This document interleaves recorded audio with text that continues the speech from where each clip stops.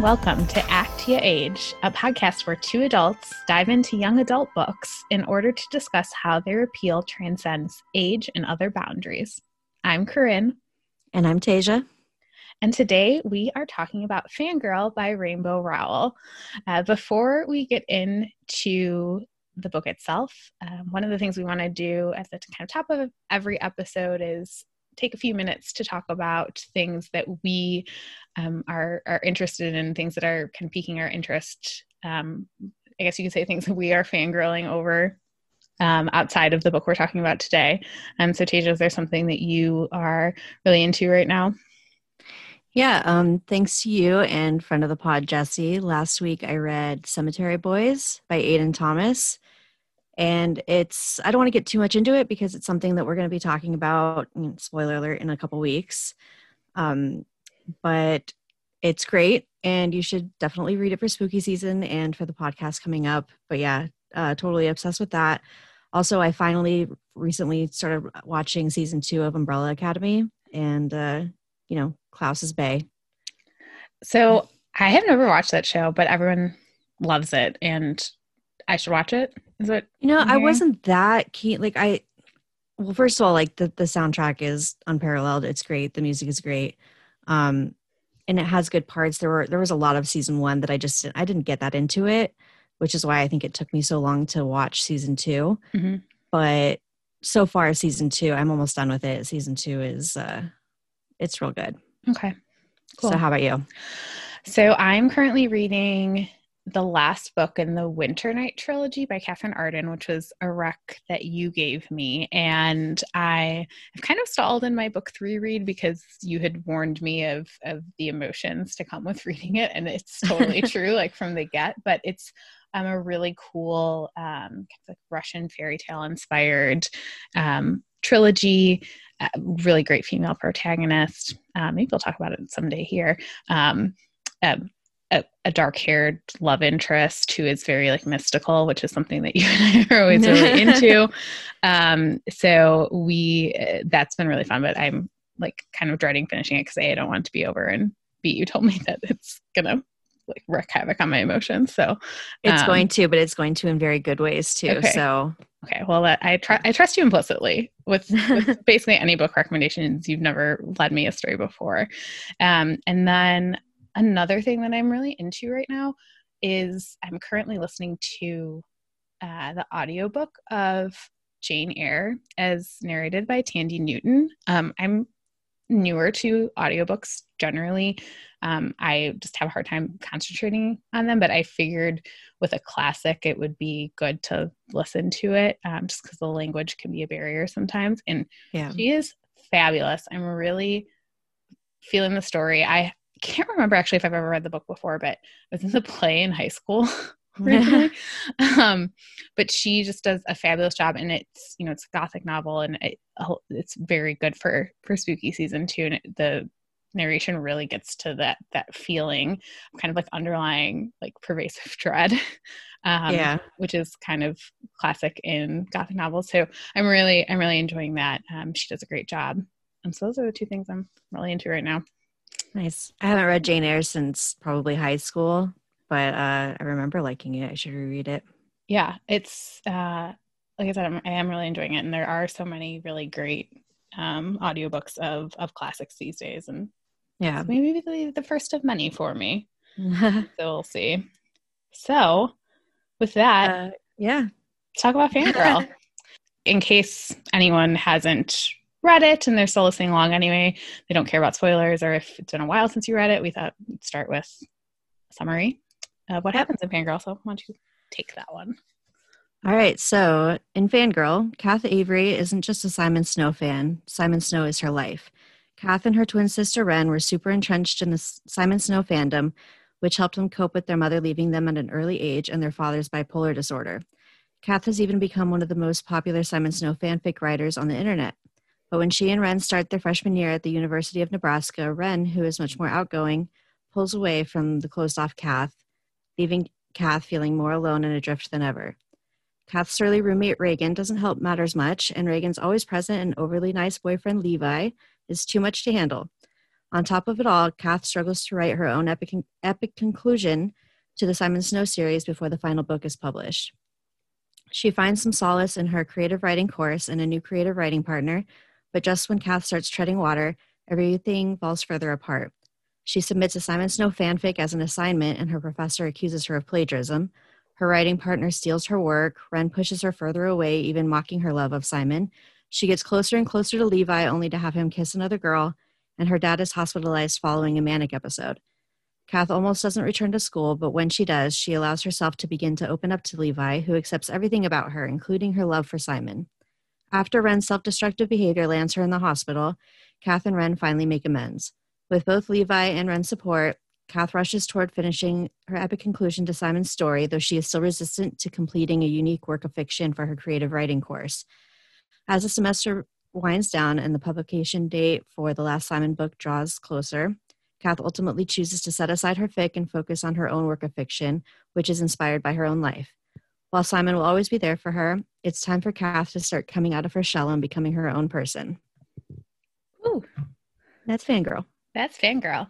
Yeah, a lot happens in this book, and there's a lot of layers to this story. I think one of the things that's interesting we should highlight before we kind of dive into this is the structure of the book is mostly told, it's Kath's story, but sometimes between chapters, we get glimpses of this Simon Snow story. And we referenced this in our introduction episode, but the Simon Snow story is very much a stand-in for Harry Potter.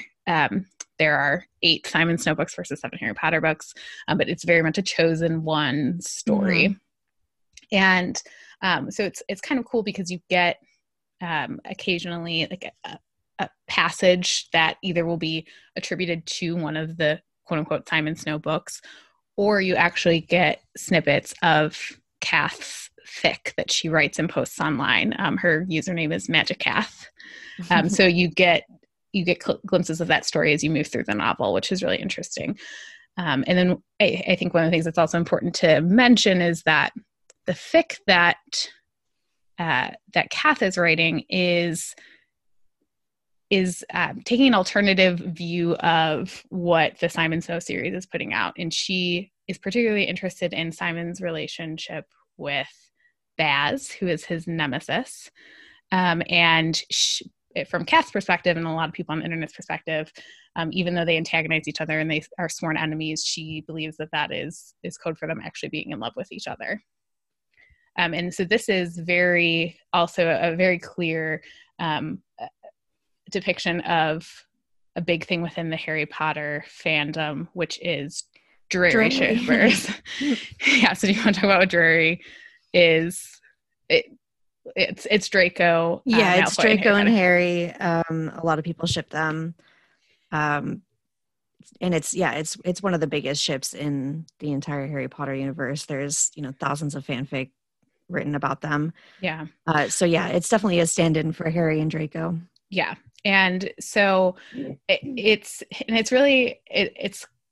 funny because again, the parallels are so close. Like she talks about how in one book, Simon is like stalking Baz and is obsessed with his whereabouts. And it's a total parallel to like book 5 or whatever book 6, when Harry is stalking Draco all over the place. Yeah, exactly. And I actually think, it's still a really popular fandom. I saw somewhere recently, AO3, which is Archive of Our Own, which is one of the biggest fanfic sites.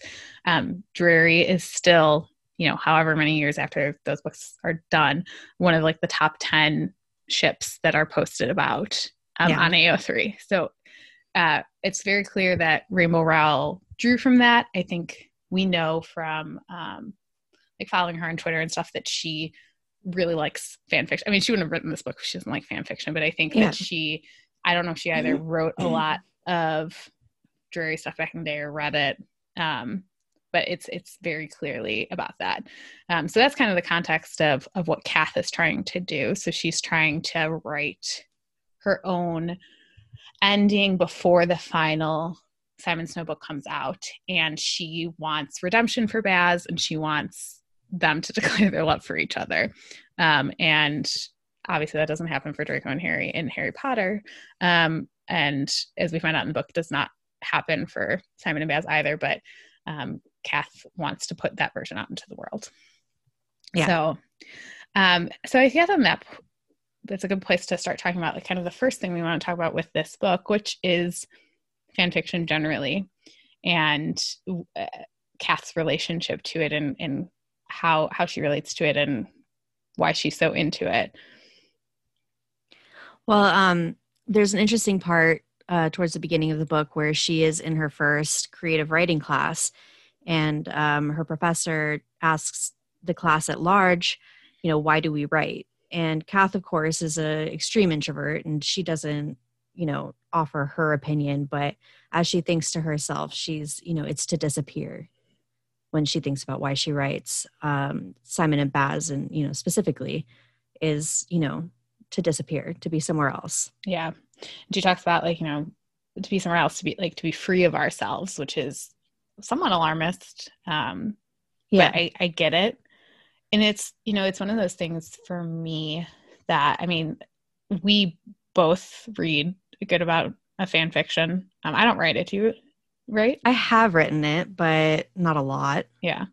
But I think it's really something that is a comfort in a lot of ways, because it's familiar characters. And it's something that, you're just innately comfortable with. And that's a lot of the reason why, like, I read it. Like, I read a lot before bed because it's like, soothing to me. Yeah. And it's the alternate, a lot, I think most of it is kind of the alternate version of something that it's how you wish it would have happened in the book or in the show or whatever. So you kind of get that ending that you want. Yeah. And it's just, it's totally comforting. And Kath also mentions later in the book that, writing fan fiction is easier for her than writing original fiction because it's an already established world. So you don't have to go through all that world building. So it's like the same when you're reading fan fiction, you don't have to, read 300 pages of exposition and world building. You're already familiar with it. You already know what's there, what to expect, the characters. So it's a really easy, comforting read. Yeah. And I think one of the things that I feel that is like really compelling to me about this story and why she is so into it and why I relate to her, I guess, it's like, I feel that way obviously about fan fiction, but I feel that way about just books a lot too, is like this escapism, this comfort, these different worlds. And it's totally something that, I seek out, and I get why Kath gets really into it. I think also for Kath too, it's a control thing. I think that she does not have a lot of control in her own life, or doesn't feel like she has control. Yeah, and that's something we're going to get into as well, talking about the depictions of mental illness and everything in this book. Kath has very bad anxiety, and like what you said about control, that's like a symptom of that, Right. No, I mean, I'm a very anxious person. I always have been. And I see this within myself too. Right. Like, you want to control what you can because you feel like you can't control anything. Absolutely. And it's why I turn to fan fiction, or why I even turn to books, is something that I can control. And it's a finite place that, like, the page is like a finite boundary to what I'm experiencing, and nothing outside of that can come in and hurt me in any way. I think there's like totally a reason why, like, this year in particular, I've read like double the books that I read last year. It's because I wonder why I'm so anxious this year. Yeah. But like, what's going on with this year, Corinne? I don't understand. Yeah. But I feel for her so much, she's craving this sense of control in her life, and fic gives her that ability to do that.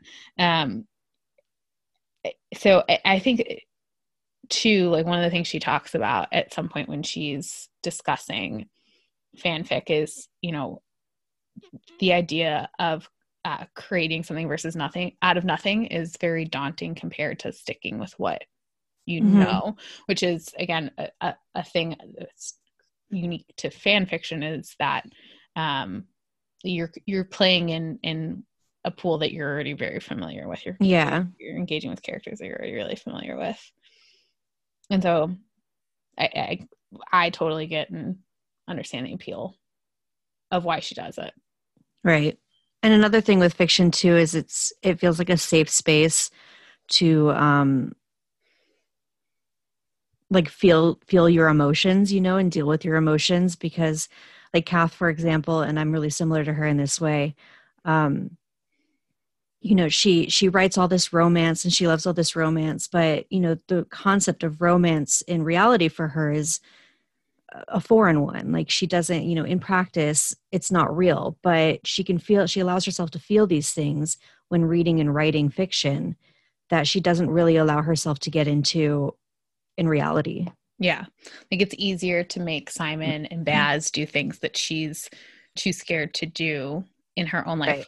Which is why I texted you while we were both reading this. I was like, am I supposed to be like comparing Kath to either one of them in, like, is it supposed to be an allegory? Like how Rainbow like lays out their story compared to how Kath's journey progresses. I don't know that there's a one-to-one correlation, but you know, she's writing this like redemption arc for the villain or one of the villains of the story. And I'm not sure that she's trying to like seek redemption for anything that she's done, but it's definitely at least establishing a confidence that she doesn't necessarily have in her own life.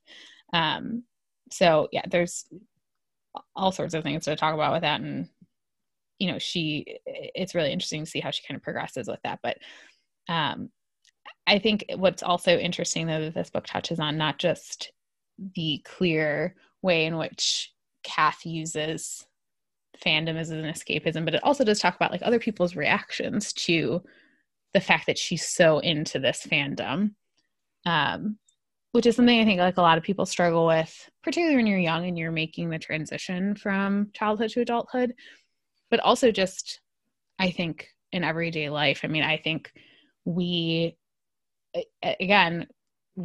both older, but we also, you know, engaged with a lot of fandom, and we met in the Slack for a Game of Thrones podcast. Yeah. So like we obviously are into those things, but you know, there's a lot of negativity that comes to that. And Kath gets it from a lot of people in this book. Right. Most people's first reaction to hearing that she writes fan fiction is to laugh. And she doesn't really share that she does that with many people for that reason. Right. And even though, you know, fandom and nerd culture is becoming more accepted these days, fan fiction is still kind of a thing that people feel embarrassed about admitting to writing or reading. That's starting to change too. But yeah, it is something that people have felt the need to kind of keep to themselves. Yeah, and like we should like mention too, you know, Kath, it's not like she's just writing this and it's internalized. Like she moves into her dorm room and she's got posters and she has like, yeah, she wears the shirts like every day. Yeah, she's got like commemorative busts. Yeah. And like, so her roommate who we mentioned in the summary her name's Reagan, and she's a junior who is forced to live with this freshman because she has a scholarship that requires her to live in the dorms, and they're like overcrowded. So she gets stuck with Kath, and so she's dealing with this upperclassman who comes in, and she just has this poor young girl who just has all this, you know, Simon Snow stuff all over the wall. So she, right. You know, I obviously feel sympathy for her. And I love her commitment to the fandom, but also I'm like, Kath, friend, not making it as easy on yourself as you could be here. But at the same time, the way that she embraces it is really refreshing. Very relatable. Yeah. And I think one of the hard things in this book is, you know, the idea of how when you grow up and you know, society or whatever expects you to move on, how do you maintain your connection to those interests? And that's something Kath really struggles with. Ren, her twin sister, used to be her writing partner. They would write this fan fiction together. Their room at home still has all their posters and everything up. But before they even get to college, Ren has started to pull away from that. Is very much into like going out and partying, versus Kath, staying home and continuing to try to work on her Simon Snow fic. And at one point when Ren is really drunk, she makes some really mean comments about... So mean. Ren is the meanest drunk. Yeah, she like just makes some comments about like she makes fun of Kath for like being so into Simon and Baz. I forget exactly what she says, but that's something. And a surface level, it is very mean. I think there's like this weird trend in books where there's like twins, and one of them is terrible. Yeah, there's several books that are like this. The Royal We comes to mind. I was like, I don't understand that. I'm an only child, so I don't like sibling relationships are fascinating to me, but I just cannot imagine that if you have a twin, an identical twin, that you just like turn on her in that way. But they have cool reasons. Prince. Yeah. So, but yeah, so they like Ren.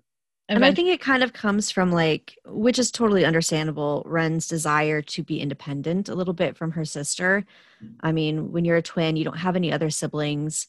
You've shared a room for 18 years of your life. You've shared, the same outfits and clothes and the same interests, and you've written together. Like, it's understandable that she wants to kind of explore her own identity outside of being a twin.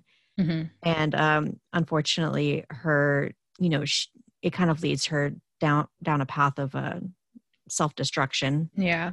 But yeah, and we'll talk about how they like both handle like their issues with their parents in a little bit. But I think for Kath, in terms of like her interest in fandom, it's really, on the surface level, obviously it's very distressing that her twin has just kind of abandoned her in this. Yeah. But then it also really kind of draws to mind the idea of like, should you still be into these things? And, should you hang on to these interests that you've had since childhood, and whether or not it's healthy to do so. And right. I think eventually the book strikes a really good balance between those things. When it starts off, Kath is probably a little too consumed with her fandom stuff, to the detriment of everything else in her life, her relationships, her schoolwork. And by the end, she comes to a more even place where she can still love the things that she loves. And, but come to a place where she's more of her own person as well. Right. And I think that's why this book has always really kind of stuck with me since I read it. It's hard as someone who, again, this is a Harry Potter like allegory. I grew up with that series too. And I actually like the last Harry Potter book for me came out the summer after my freshman year of college. So just like Kath waiting for the last Simon Snow book. It's very similar. So I do feel like I feel very intently as Kath does about how to like maintain that balance and struggle. And, it's something that eventually, yes, I've found a balance, however many years later, where I still have these things that I'm really interested in, but it is something you have to like kind of come to terms with at some point in your life. I think I probably took more of like the Ren approach of just kind of cutting off a lot of that when I was younger versus thinking further back into it like Kath does. But it's again, it's super relatable to me. It is a balance that everyone's like still trying to figure out. Well, especially in these darkest of times right now where, that escapism is, a lifeline. Right. Definitely. And I think one of the things that is great in particular about Levi, who is the ultimate love interest in this book, is that Levi is just, he does make some comments about fic. He doesn't understand. He doesn't know what it is. He does say at one point too, like, because essentially Kath is writing this gay couple, this queer couple, and he thinks that means it's like racy or right. His automatic assumption sexual. Is that it's dirty. Right, that she's writing dirty fan fiction. Right, which is 100 is a thing. It's totally a thing. He's not wrong, but he eventually realizes by like getting Kath to read him some of her fan fiction that it is its own separate thing, and it is this creative outlet that's really important. And he's never really judgmental of it, which is one of the reasons why he's great. Yeah. Yeah, he's very accepting of it once he knows what it is. And I mean, how many people are gonna, lay there and listen to you read them your fan fiction? Yeah. So that's a keeper. Yeah, for sure. It's helpful that he has he's seen the movies. He's not read the books. So he's interested and he knows the stories really well. But I think it is important to, find those people that are accepting of you and your interests. And he also lightly teases her about it, which I think is also kind of good because he gives her a little bit of perspective, when she's getting really distracted by thinking she absolutely needs to finish this 8th year Simon Snow fan fiction that she's been working on for a year and ignoring her other assignments for it. She's supposed to be writing this original piece of fiction. And she's like, no, this is more important. And he gives her a little bit of perspective on that. So while, yes, he absolutely understands and accepts her and her love of Simon Snow and her fan fiction, he also kind of grounds her a little bit in reality. Totally. That's, I think, a good place to kind of segue into talking about one of the things that, again, we mentioned in the summary, which is this creative writing course that Kath is in, which she submits a piece of fanfic for. So I guess a little bit of ways of background, she applies for and gets into this creative writing seminar, which is taught by a published author. It's typically for upperclassmen. She gets in and she's doing really well in the class. And she starts writing with this guy in the class, Nick. They do some writing assignments together. They get paired up at the beginning and then they keep writing together. And eventually she has to submit an assignment with an unreliable narrator. And she to be fair, she does not take something that she posted years ago online and submit it. She writes it for this assignment. Yeah. Yeah. From Baz's perspective, because in her mind, Baz, as this villain, but not really a villain, is the most unreliable of narrators. And she's been doing really well in the class. And then she gets an F on this assignment. Yeah. Because her professor accuses her of plagiarism. And that really raises an interesting question as to whether or not fic is plagiarism. Right. So she ends up getting called into the professor's office for the most awkward of confrontations about it, where the professor essentially accuses her of plagiarism. These characters in this world belongs to Gemma T. Leslie, the author of the Simon Snow books. And, you've stolen them from her. And of course, this is the constant battle of fan fiction versus, plagiarism. And, I do think that when it comes down to it, the professor is wrong because, fan fiction is not illegal. It's not plagiarism. You're not selling something that belongs to somebody else. You're just playing in somebody's sandbox for a minute. But she is right, though, that submitting fan fiction for a fiction piece in a creative writing class, bad move. Yeah, it's not, I don't know why Kath thought that would be It feels the most naive thing, right? Yeah. I understand where she's coming from, and I do agree with you. Plagiarism is a really tough word for me because I think that a lot of fic is so different than the source material because you're taking characters and you're putting them in different situations or you're changing their motivations, which is 100% what she's doing. She's not writing even, I guess we would call it canon compliant fan fiction, which for those who don't know is sometimes people will write missing scenes of a story. Try to something that fits within the canon. Yes, but that's not what she's doing. She has taken her own perspective of Baz, and I think she says at one point she adopted Baz, she took Baz on, and she's making him his own thing. Yeah, totally different than what the author Gemma T. Leslie has done, and she's taking inspiration from that. And I think that again, this is one of the reasons why fic is often, criticized or people look down on it. And it's not fair because there really is a lot of stuff out there that takes characters or story or plot and weaves it into something totally different. I mean, I've read like some novel length stuff that is better than the source material. Oh yeah, or there's so much fan fiction out there that is just leagues above so many other things that I've read that are, you know, quote unquote legitimately published.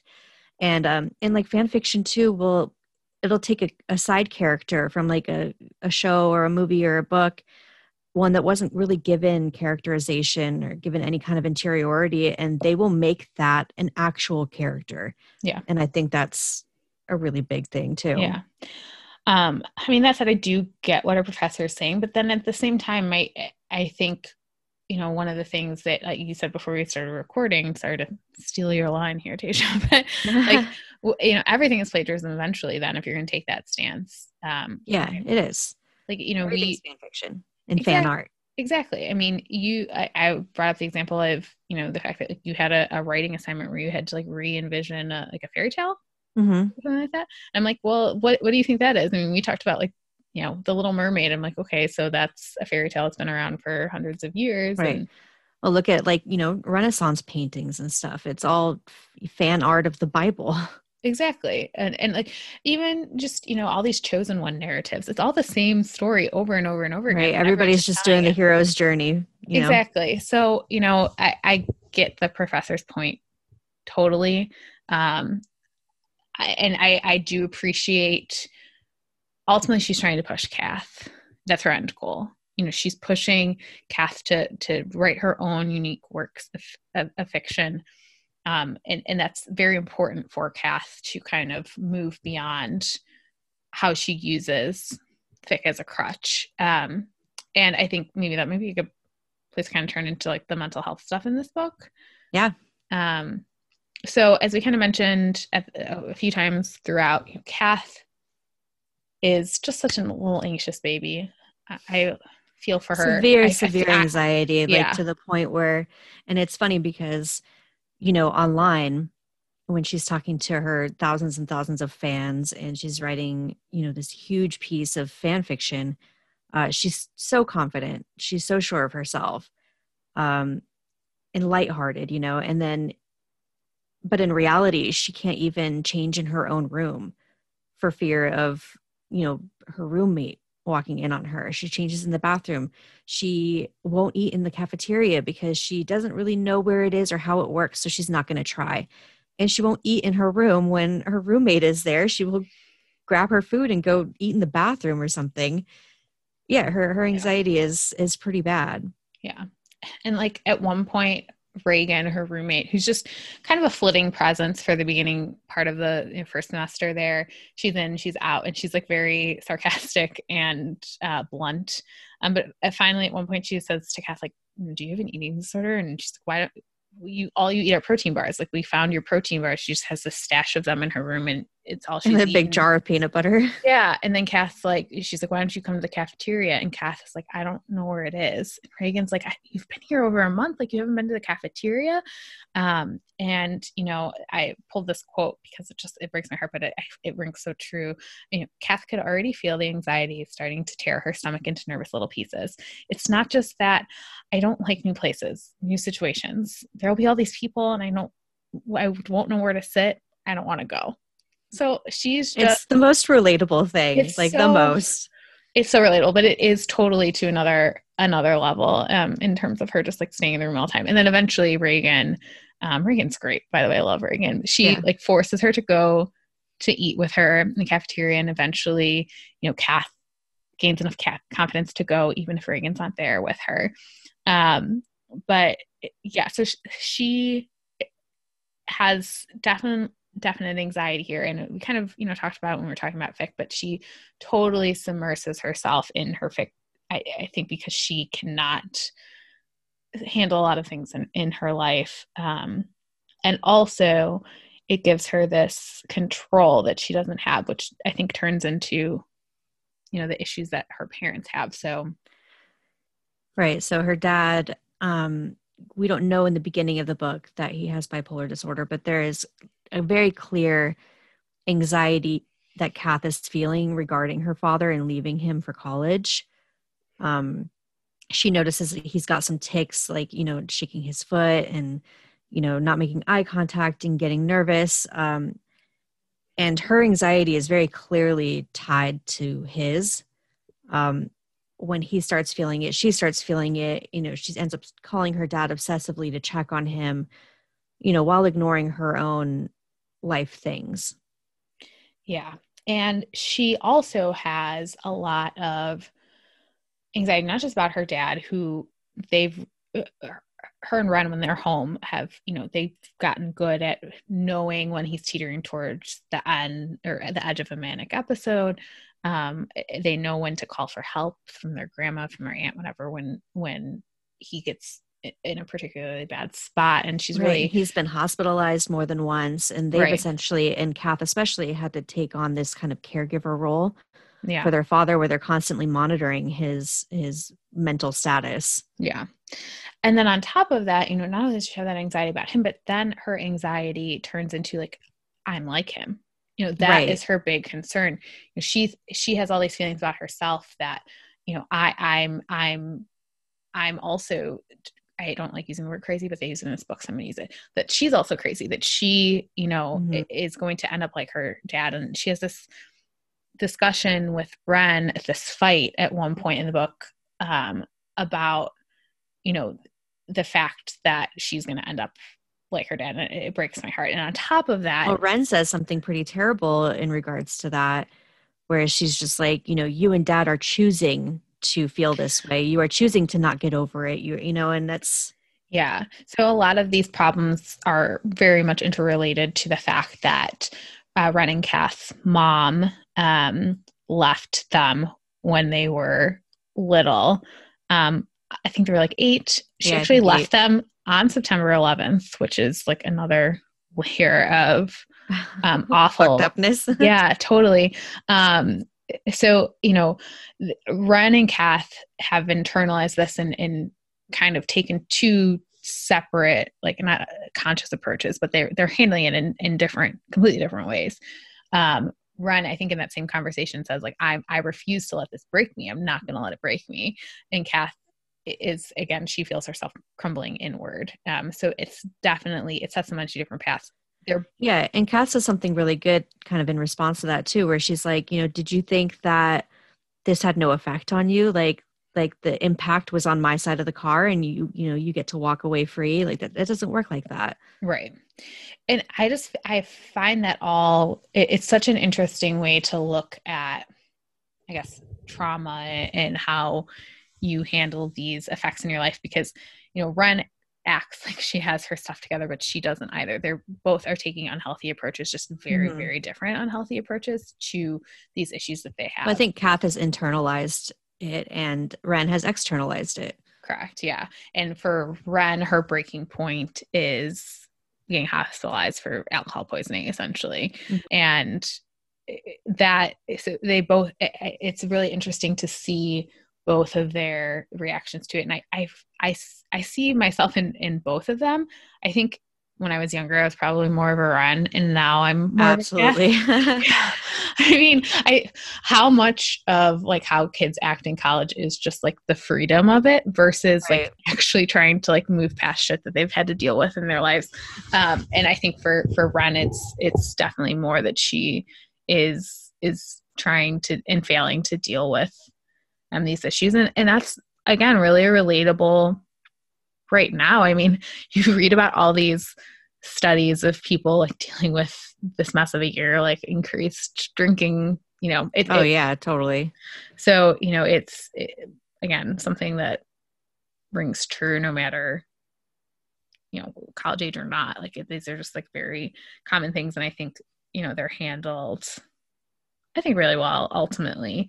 I think I've rarely ever seen such an accurate depiction of anxiety in a book. Like, like I don't know if I've ever felt it like that before, that I saw so much of myself in it. Yeah, no, it does really, really ring true in a lot of ways. And it also internalizes just, a lot of people have issues with their parents. And, whether it's early in life that things have happened or like potentially later in life, I like parental care is something that most people have to deal with at some point in their lives, whether or not they're, freshmen in college or later in life. And seeing these two girls have to deal with that is really interesting to see. And, they ultimately kind of do all work out a good balance. And, their dad gets out of the hospital and, realizes that he needs help and like leans on other family members instead of leaning on his kids. And realizes that exactly. And that he needs to pay more attention to their mental and emotional states because, Ren was there the whole time, just completely downward spiraling, and he didn't even notice. So he becomes more active, involved parent, Yeah.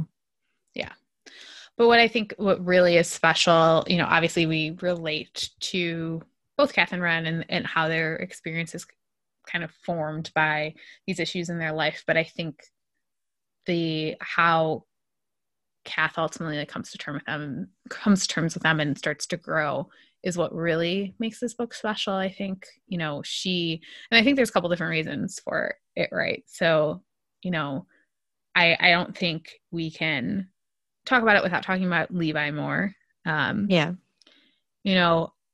So I'm actually, first of all, I just have to say, I'm really proud of us for how much we are reining it in on our Levi discussions. I know it's taken us this long to get to him. Yeah, because Levi is just a dream. He's he's such a good boy. He is such a good boy. It's just such a good boy. I mean, with a there's few there's some caveats, but like, yeah. One of the things when I was thinking about this book is, I love a female protagonist who like goes on her own journey and grows because of her own personal progress. I always love when it's tied to a guy. I do think her and Kath's development throughout this book is really heavily tied to Levi. But I don't know about you. I don't mind it. And the reason I don't mind it is because Kath has huge trust issues. Her mom abandoned her. She talks about it all the time. And she says at one point, I don't trust anybody, not anybody. The more I care about someone, the more I'm sure they're going to get tired and take off. And I don't know. Well, I think it needs to be tied to Levi kind of, doesn't it? Because she needs to have somebody to go through that with in order to work through her traumas and her anxieties. Right. Like she needs that experience with him. Totally. Like, I don't know how you can get past, I have no like psychology background or anything, but I don't know how you can kind of get past trust issues without ultimately learning to trust someone. Right. And Levi is great because he's deserving of that trust. And there's again some caveats in there. He overall he works really hard to earn that trust. Like he understands Kath on a level that a lot of people don't. A lot of people don't bother to because she's so closed off and she's got such a big wall up that he really works for it and he really earns that trust. Eventually. Yeah. I mean, he does have the issue we talked about in the summary that he at some point does kiss another girl. That, and Kath sees that they're not together at that point or anything, but she feels very betrayed by that. I also think we should clarify in defense of Levi Stewart, who is great. He and Reagan are not actually dating for like part of this book.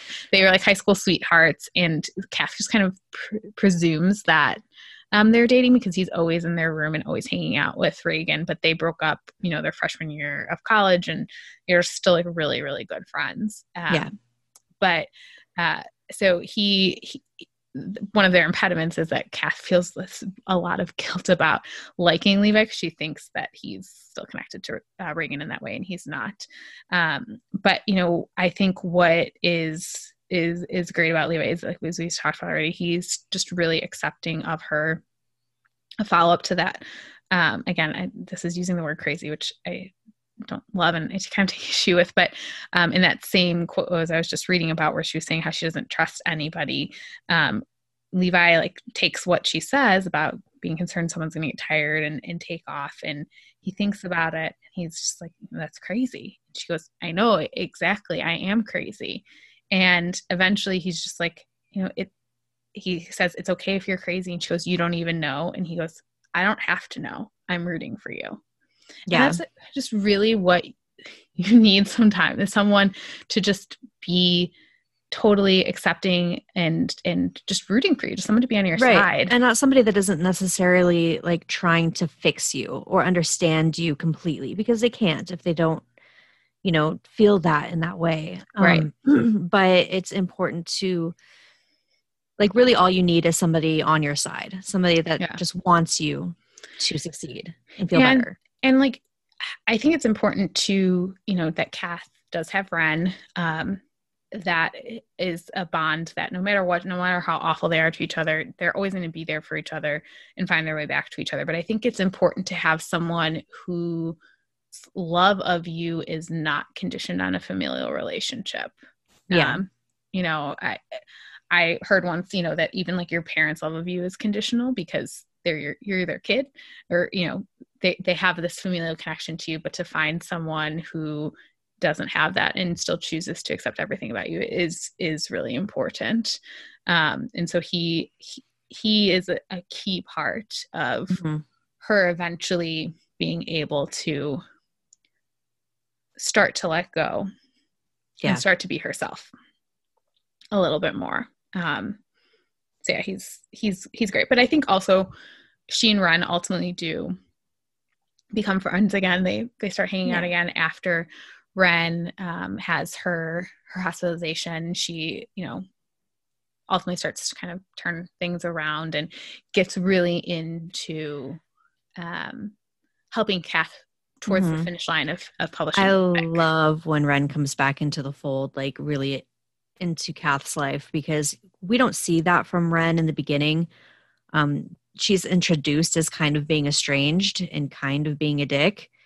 But then when she comes back, when she's hit her rock bottom and she's coming back and she's in Kath's life again, and you see what that relationship was before the estrangement. And then you're like, okay, so this is what Kath was missing. Like this was a huge hole. Yeah. Yeah. And she starts helping with the fic again and is really involved in it. And she's writing with her. And there's a lot of, I like their interesting back and forth too about whether or not Simon and Baz will get their happy ending. And whether Kath kind of wants to kill off Baz because she thinks it'd be like this ultimate redemption arc, and Ren's like, no, you can't do that. And I do think that is one part of the parallel stories that is kind of interesting, because it's left open-ended in the book. We don't know how Kath chooses to end her fic. But I like that, because it's for Kath, we don't know how things are going to go for her going forward. And I think that I love how this book ties up, because ultimately Kath is faced kind of with this decision towards the end of the last couple weeks of the semester. She either can rush to try to finish her version of the fic before the last Simon Snow book comes out a couple weeks after that semester ends, or she can turn her attention to this short story, 10,000 word short story she has to write for her fiction class.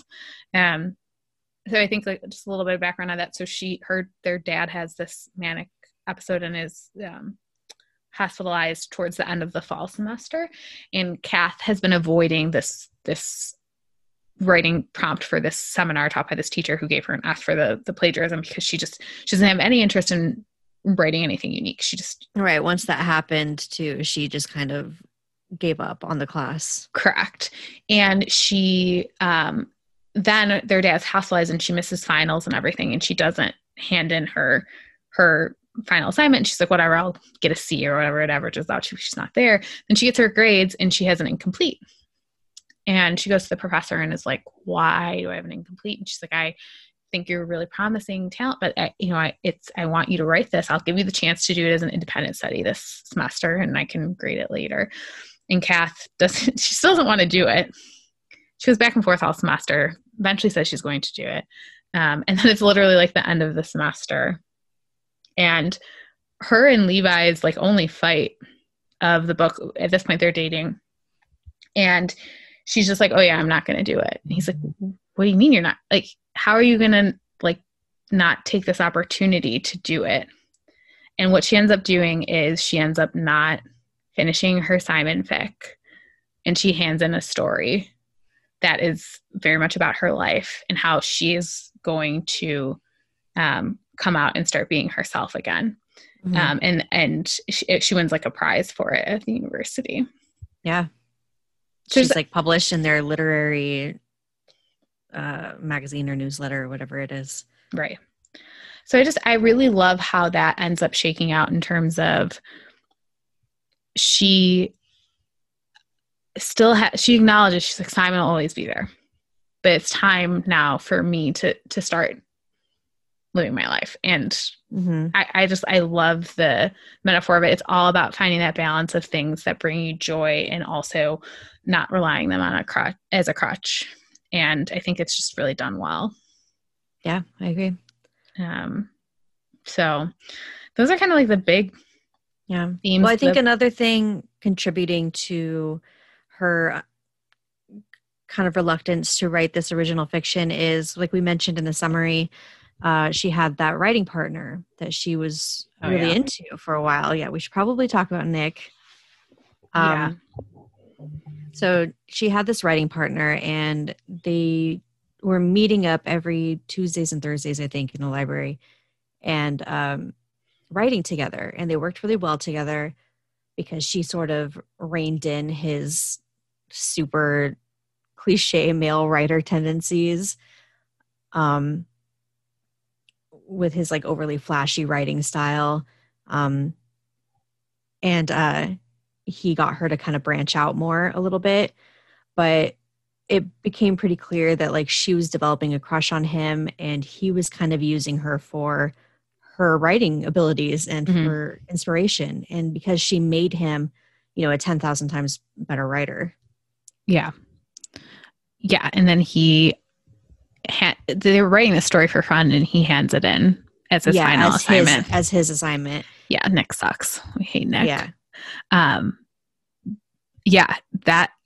So I think it's really interesting, like how Kath's relationship with boys kind of develops throughout the novel. Like, yes. So in the beginning, she is, ostensibly dating Abel from her hometown, and but I mean, she gets to college and she's like, oh, I should text Abel. And then she's like, I'll do it later. And then later on, you'll see where she's, looking at her phone. She's like, oh, I got 2, texts from Abel. I won't even look at them. And they talk to each other occasionally, but it's all very like, barely even friends, like more like acquaintances catching up, I think Ren calls him like an end table. Yeah, an end table. Like he's obviously just a boyfriend to have a boyfriend. And I think for him, it's the same. She is a girlfriend to have a girlfriend.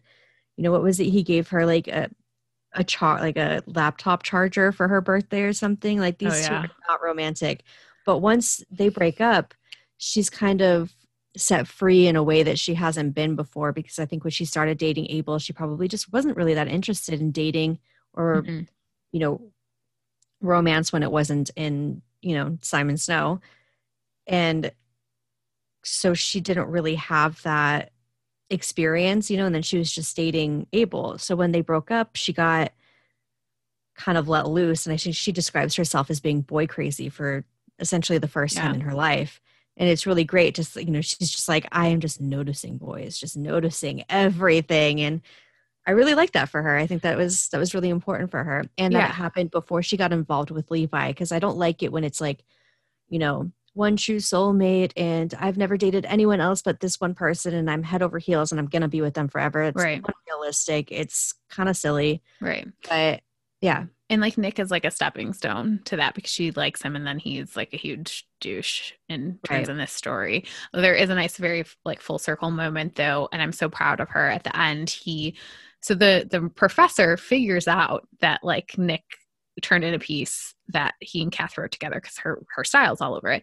And Nick comes to her at the end of the book and is like, you have to, I want to submit it for this prize, but like I have to put your name on it. And she's like, no. And he's like, can you please talk to the professor? She, he was her like teaching assistant and she fired him because of this issue. And Cass just like, absolutely not. She stands her ground. Yeah. And that's another really great, a full circle moment. And just in terms of how much she's grown, and we love to see it.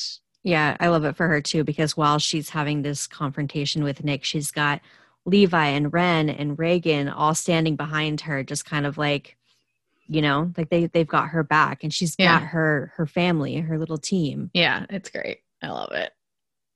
I just wanted to mention that I don't know if any of you like audiobooks, but Rebecca Loman, she does a lot of the Rainbow Rowell books in audio, and she is fantastic, just completely unparalleled.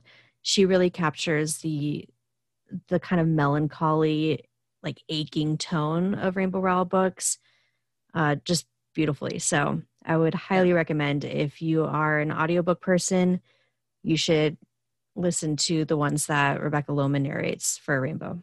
Yeah. I think one thing too, before we just kind of do a wrap up of things that we really like, is I think we do wanted to briefly mention some of the discussion of characters who aren't non-white characters in this book.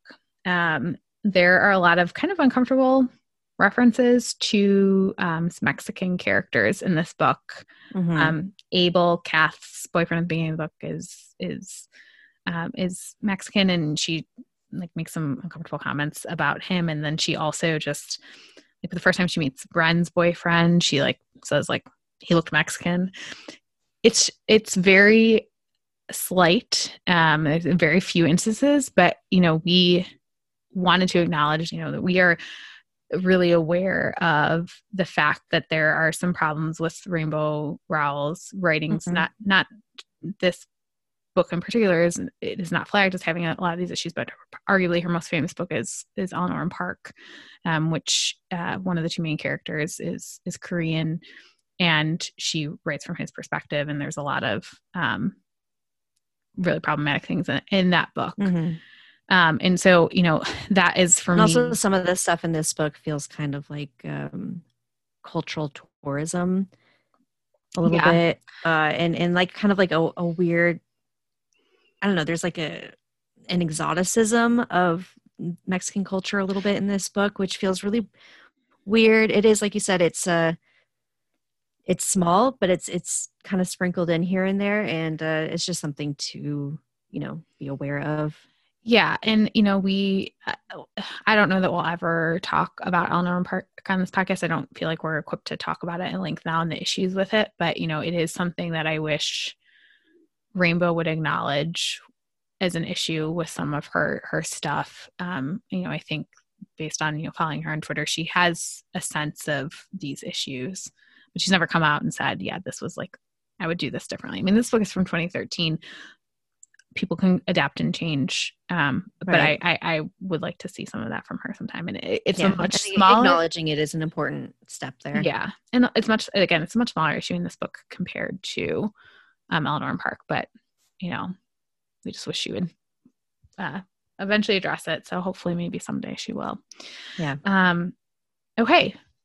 In terms of wrap up, we were thinking about how we would end these episodes every time we talk about a book. And as we said in our introduction episode, we are fangirls at heart. We love to gush about these things. I am very proud of us how much we reined it in during this discussion.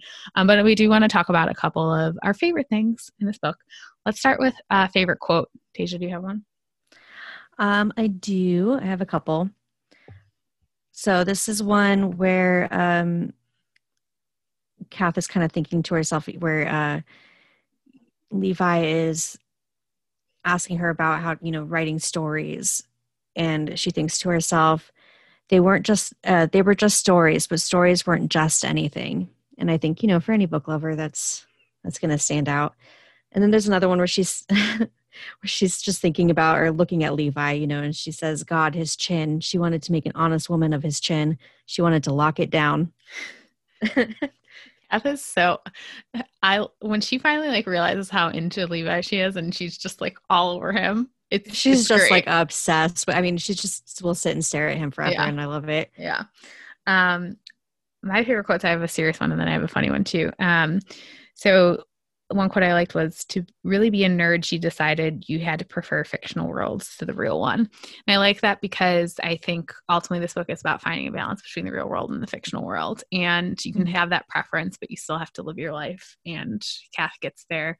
We're all still struggling to get there. But hopefully we all will get there. And then this quote just made me laugh because, as we mentioned in our introduction episode, we are internet friends turned real friends. But when Reagan is trying to get Kath to come out of her shell and is, concerned about her, she's just always in the room.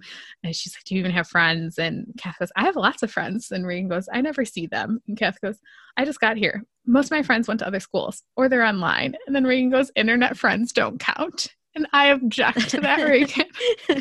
They do count. In your face, Reagan. Yeah, in your face. On that note, favorite character. I think do we have the same one? We have the same answer for this, so you go for it.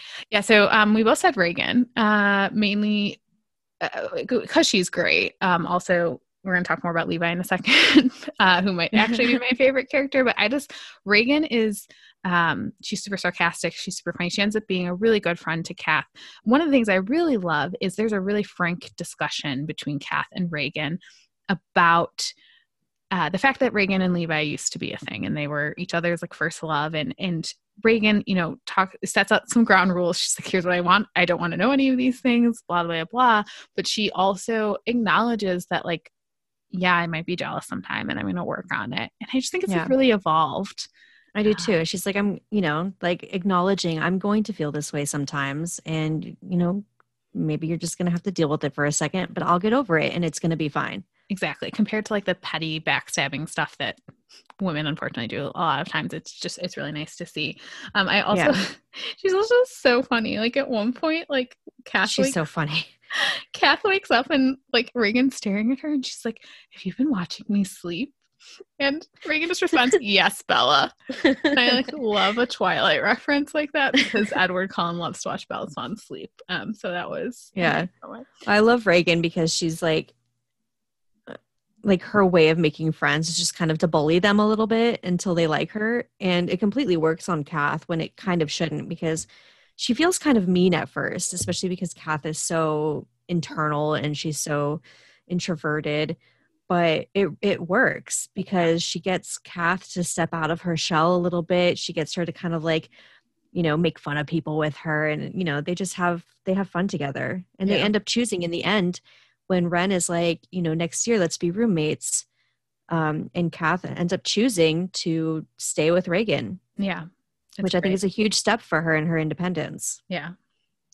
And then I think, another thing we want to talk about was our favorite arc through the story. Mm-hmm. And we've talked a lot about Kath's arc and it's great. I do just have a real soft spot for Ren's arc. I do too, yeah.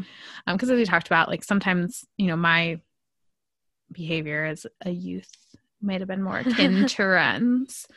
And, it's really interesting to kind of like sit back and think, it's like, oh, did I go out all the time when I was that age because I was like trying to avoid, the anxiety I felt about being away at school or anything like that. And so I like where she finds a good place at the end in terms of embracing her enjoyment of Simon Snow and having her own life. And that's really good too. I think this will be like, we'll maybe call it in honor of our first book that we covered. We'll call this our favorite fangirl moments, like the fangirl section, that allows us just to kind of gush unabashedly about what we love about this book. So this is the Levi section. Let's talk about him. He's just so good. He's so good. Literally from like one of the first things he does in this book is Kath is like going to write with this douchebag Nick at the library, and they stay there until the library closes at midnight. And Levi's like, well, call me when you're done. I'll come walk you home because midnight, huge campus. And the first time she does it, she calls her room where Levi said to call because he's like, I'll be there with Reagan. And she calls and she tells Reagan, like, tell him not to come. Like, I'm going to run home. Like, it'll be fine. And she's like, oh no, he left as soon as the phone rang. It's like literally from the first moment, like everything he does is.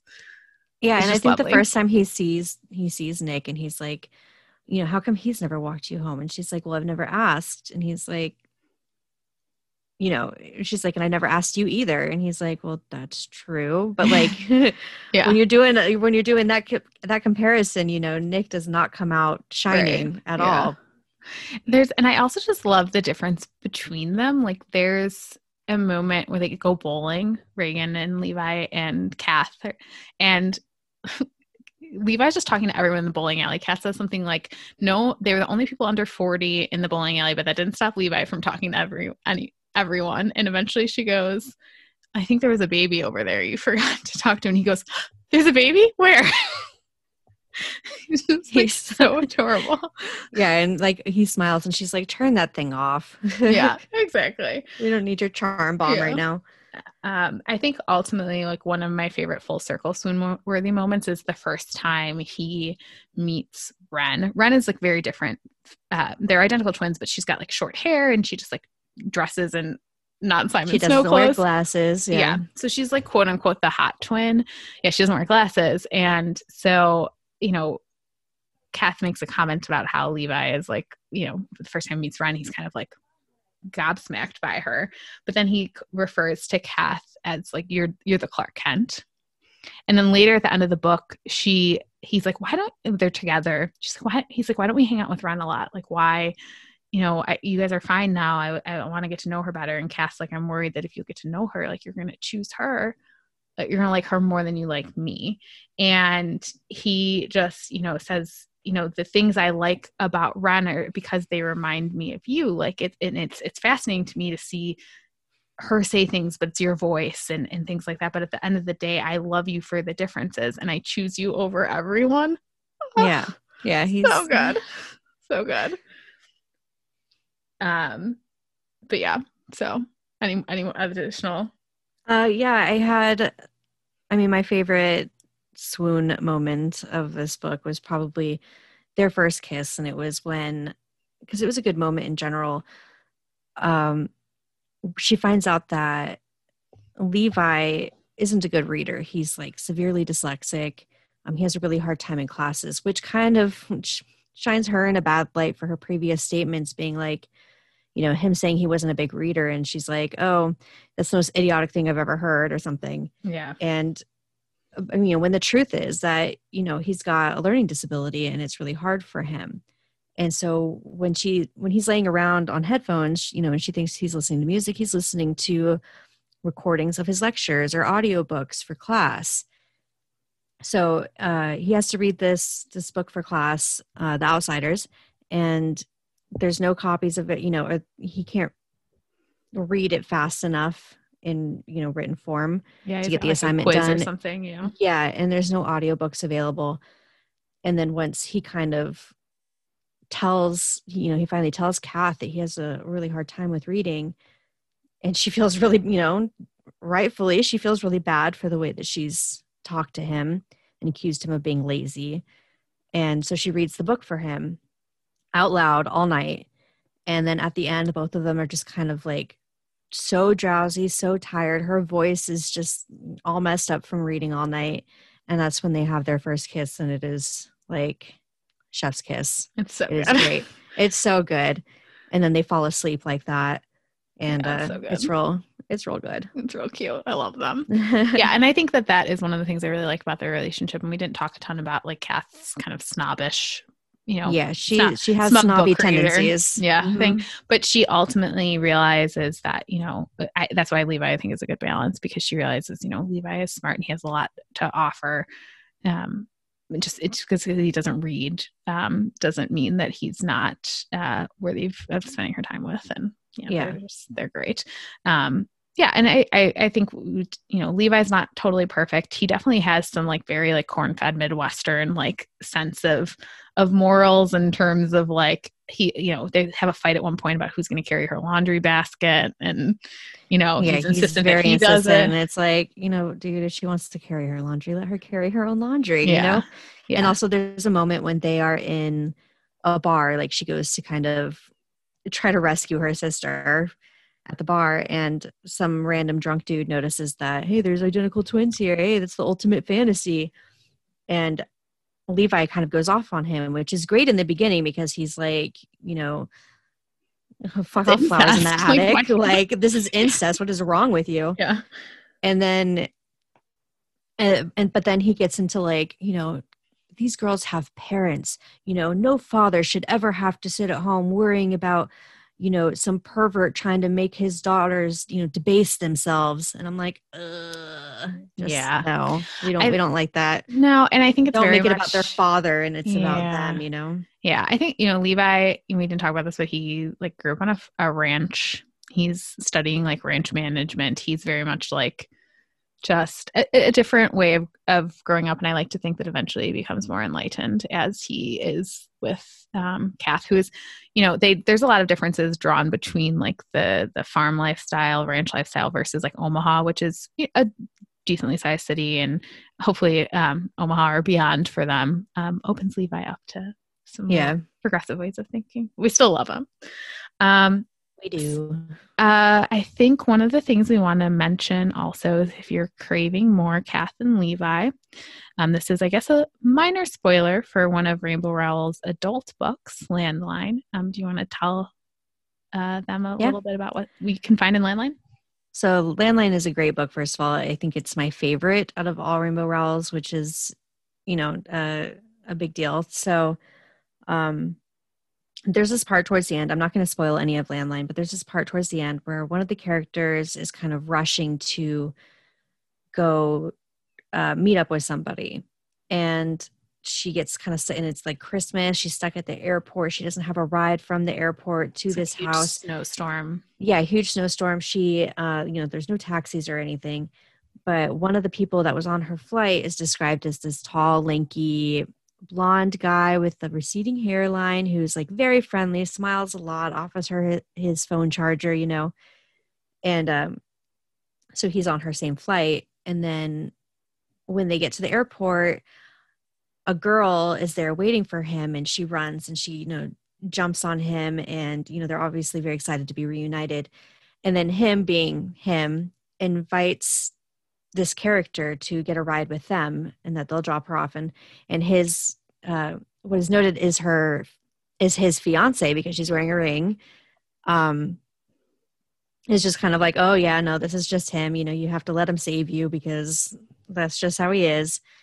And it is 100% Levi and Kath, and this takes place I think 2 years after Fangirl, and they are engaged. Yeah, Rainbow has confirmed it. So there's no Fangirl sequel. There's no plans for a Fangirl sequel, I don't think, but you do get that glimpse of them and they're together, and that just makes my heart really happy. But what is coming out soon, though, is really cool. They are releasing in multiple volumes a manga version of Fangirl, so like a comic version. There's a free preview on whatever the publisher's website is, but it looks really cool. And the first volume actually comes out, I think, like October 13th or something. So that's coming out soon if you want more Fangirl. I'm excited. Yeah, I'm excited for it too. And I think that is probably a good point to make our next book announcement. Tasia, would you like to do the honors? Yes, so next week we are going to be talking about Carry On and Wayward Son by Rainbow Rowell. This is not for anyone who doesn't know, this is not Kath's fan fiction. This is a separate Simon Snow and Baz story. So it goes in different directions than you might expect from reading this book. But, I think Rainbow just fell so much in love with Simon and specifically Baz that she felt compelled to write them their own story. And it is, they are the first two books in a planned trilogy. The next one isn't out yet, so we're just going to talk about the two books in one episode, and we're going to have a very special guest with us. We are. So tune in next week when we talk about that.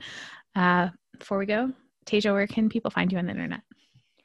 On Twitter and Instagram, I am at Ragey Cakes. And I'm on Instagram at Rin_reads. And the podcast can be found at Actia Age on Instagram and Twitter. And if you have any email questions, concerns, suggestions, we're at actiaagepod@gmail.com. That's ACTYAAGE. All right, until next week. Okay. Bye, friend. See you then. Bye.